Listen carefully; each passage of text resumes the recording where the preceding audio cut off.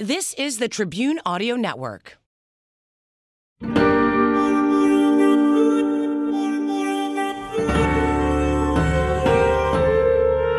This is the Backstory Podcast. I'm Larry Potash. On this show, we uncover the backstory behind some of the most intriguing tales in history, culture, science, and religion. In this episode, he was a bootlegger, and at one point, he was bigger than Al Capone.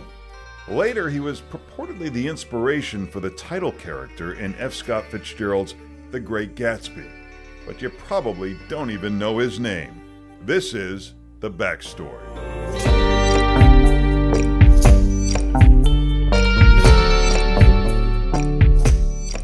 Fellow members of the City Council, in less than 2 hours, liquor will be declared illegal by decree of the distinguished gentlemen of our nation's Congress. The HBO series Boardwalk Empire features famous gangsters like Capone and Luciano, but a lesser-known historical name appears briefly, George Remus, and the eccentric bootlegger has a habit of referring to himself in the third person.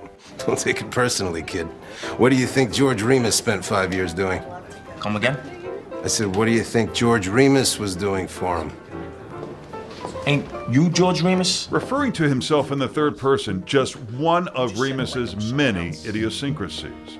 Remus sells the best liquor in the business. America has to come to Remus to get it. Author Karen Abbott saw Boardwalk and wondered, why hasn't anyone heard of this guy? Within a year of becoming a bootlegger, he owned 35% of all the alcohol in the United States, which is astounding. And he, had to comment on that in the third person. He was a brilliant man. He was crafty. He was an opportunist. He was somebody who was looking for any angle into the American dream. She tells the Bootlegger King's story in her book, The Ghosts of Eden Park. A married man, he falls in love with another married woman, Imogene Holmes. It's a story of money, love, and revenge. Remus quits school and works in his uncle's pharmacy in Chicago. Then he becomes a famous defense attorney. When the Volstead Act becomes law, he notices a loophole that fits his skill set perfectly. An exemption to prohibition. Medicinal liquor. Meanwhile, nobody was really using alcohol for medicinal purposes, and he just thought it was a joke. He thought it was the greatest joke in the civilized country that he had ever heard of.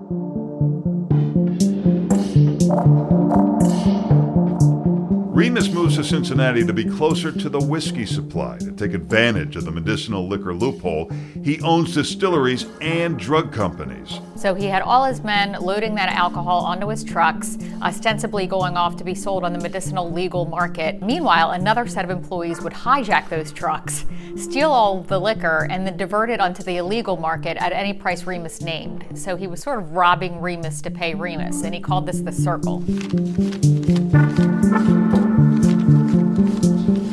His network involves paying off everyone from federal agents to politicians. He makes $30 million in his first year, the equivalent of $430 million in today's money.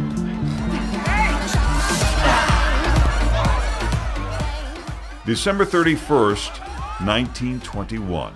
Remus throws a spectacular New Year's Eve party, much like the one seen in The Great Gatsby. He and his second wife, Imogene, are desperate to be accepted by Cincinnati's upper class. Some believe Remus inspired the Gatsby character played by Leonardo DiCaprio. Remus wanted to impress, so he had these elaborate party favors. He gave out diamond stick pins for the men, watches.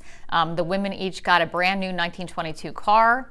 Every guest had a $1,000 bill tucked beneath his or her plate, and in a gesture emblematic of the times and one that would be remembered with all decades later, Remus lit his guests cigars with $100 bills. There were synchronized swimmers and water nymphs, doing these things, their toes going up and down in unison. Is Gatsby really based on Remus? Author F. Scott Fitzgerald publishes his Great Gatsby novel in 1925. There's no hard evidence that they ever met, but nevertheless, Fitzgerald and the entire world knew who George Remus was by the time he started writing The Great Gatsby, and the similarities between Remus and Gatsby are conspicuous. I think they both lived in an opulent mansion. They both owned a string of pharmacies. They were both obsessed with an enigmatic woman through these crazy, lavish parties. And I think both longed to inhabit a world that didn't want them. But when Gatsby's story is published, there's still plenty of drama ahead for George Remus. His success catches the attention of the federal government and its new Assistant Attorney General, who is a woman. Mabel Walker Willebrandt is the first. I think that's the reason that they picked Willebrandt. Oh, let's put a little lady in the office. She's going to be overwhelmed. She doesn't know what she's going to do, and she'll just be lost, and we could continue our business as usual. At 32, she's just 5 years out of law school and hasn't prosecuted a case in her career. She was also nearly deaf. She spent an hour each morning concealing hearing aids with her very carefully coiffed hairstyle, and you can imagine she just had all of these forces working against her, crooked politicians, people were hostile to the prohibition law, and her own force of prohibition agents were also corrupt and taking bribes. She goes after Remus. She is every bit as ambitious and ruthless as he is, and decides that she's going to make an example out of him. Willebrandt has one honest agent, Franklin Dodge, from a prominent family in Michigan with powerful connections in Washington. And he was considered a rising star there. I think that he was somebody who was willing to take risks and go undercover and hobnob with the bootleggers and try to get inside information in that way. And Willebrandt trusted him. He investigates Remus's empire and gathers enough evidence to put him away. But Remus hears Dodge isn't as clean as some believe. And he tells Imogene to cozy up to Dodge and see if he can get him out. But he did not suspect what was going to happen, which was that Franklin Dodge and Imogene started carousing together, and Imogene told Remus she was going to help him get out of jail. She was going to cultivate Dodge, and she was certainly cultivating Dodge, but not in the manner that Remus was hoping. During their affair, Dodge and Imogene take everything from the Remus estate. J. Edgar Hoover sends an agent to investigate Dodge. Despite the evidence against Dodge and Imogene, Attorney General Willebrandt refuses to prosecute. She knew that she should prosecute Dodge on some level, but then she was afraid that if she did, she would be coming under fire for trusting him. And she would set the cause back for women in politics and women having careers in general, I think decades, and that was really weighing on her mind. Imogene files divorce papers. Remus is now desperate and furious.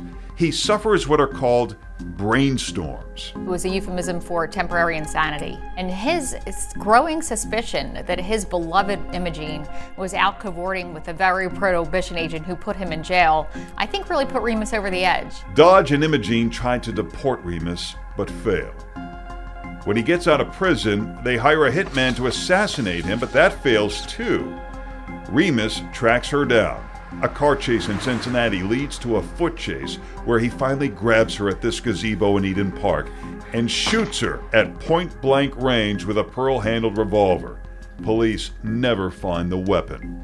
But Remus turns himself in, always the showman.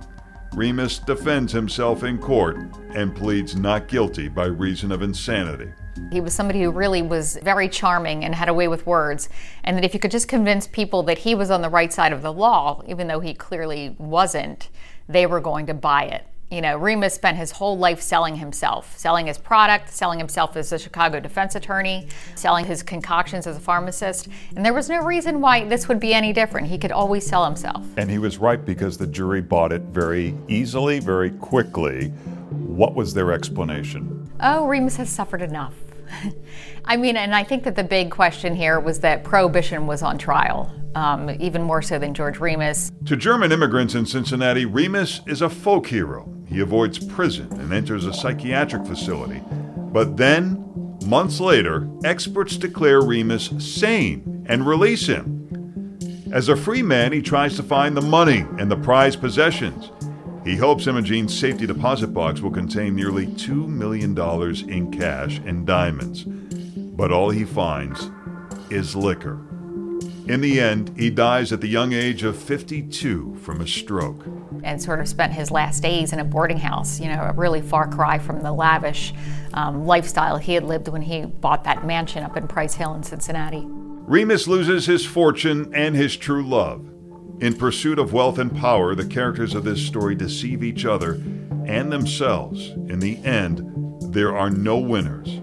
Remus's life is a spectacular story, but perhaps because he presents himself more as CEO than criminal mastermind, the violent mob bosses of America overshadow the bootlegger king's reign. His obituary reads, "Another Gatsby passes." His gravestone in Kentucky includes a sculpture of a woman perched on the shoulders of two angels. But Abbott says soon after his death, the cemetery caretaker discovers the angel's wings have been smashed to pieces.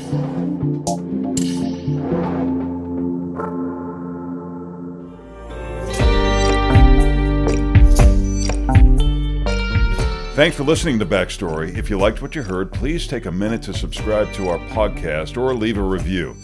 To watch our full coverage of this story and see some that didn't make it to the podcast, visit us online at wgntv.com/backstory.